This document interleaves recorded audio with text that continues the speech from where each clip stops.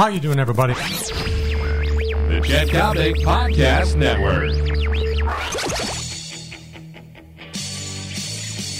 You want to sell your product? You want someone who generates positive vibrations? Take a look at Pat Riley, the Miami Heat. Game time once again. How you doing, everybody? Coppock along with Del Yates. Welcome to We Dare You.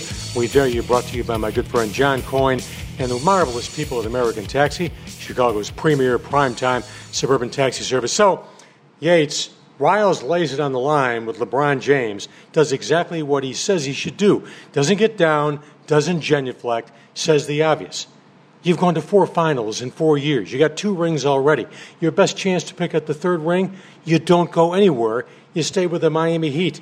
You know what? No runs, no hits, no disagreement on my part. No, Pat Riley, when you look at him, when you listen to him, when you hear him, he sells championships, Chet. And if LeBron James wants those championships, you've got to be silly not to follow Pat Riley. The guy just knows how to win them, going back to his playing days with the Lakers. All right, now the question becomes this.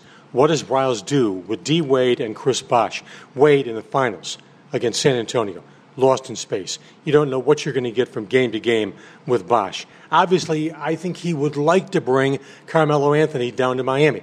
But if he can't do it, what does Riles do by way of the NBA draft? How does Riles utilize the Riley gamesmanship to get this team back into championship contention while saying goodbye to a couple of ball players who, by the way, still had 2 years left on their existing deals? Yeah, I see them all coming back, Chet. I see Dwayne Wade, who's been a face of this franchise now for 11 years, with Wade and LeBron and Dwayne Wade. They're all buddies. I think if one comes, they're all going to come. You've got to sign all 3 if you want the big piece, and that's LeBron James, the greatest player right now in the world. All right, I never thought I would say this because you know this to be a fact. I'm the biggest Chris Anderson fan in America. I love the Birdman, rebounder, unselfish, great passer, sets the pick, does the dirty work, but he was slow as molasses in the finals. He had nothing left in the tank.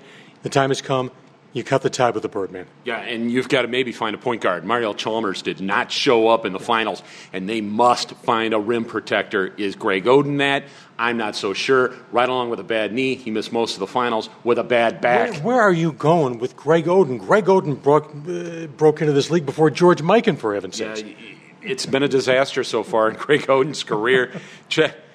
Tim Duncan and the rest of that front court for the Spurs abused Miami down low. Greg Oden was the pivot man at Purdue when Johnny Wooden played for the Boilermakers, for heaven's sakes.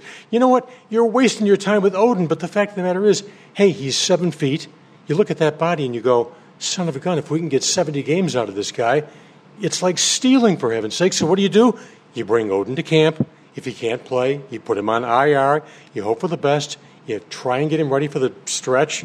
April, May, into the playoffs, yada, yada, yada. He's too good to give up on. Yeah, you hope, but that bad back that showed its ugly head during the finals would worry me. 7-footers with bad backs spell bad futures, Chet, and Miami must this offseason go out and get a significant upgrade in the middle to protect that rim. The only question right now that needs to be asked is this. Who is going to be the general manager who will be raped by Pat Riley?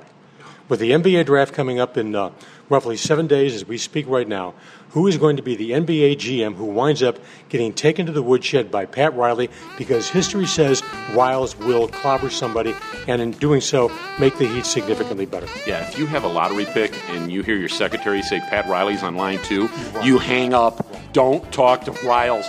It's a disaster waiting to happen. Either that or cut your wrists.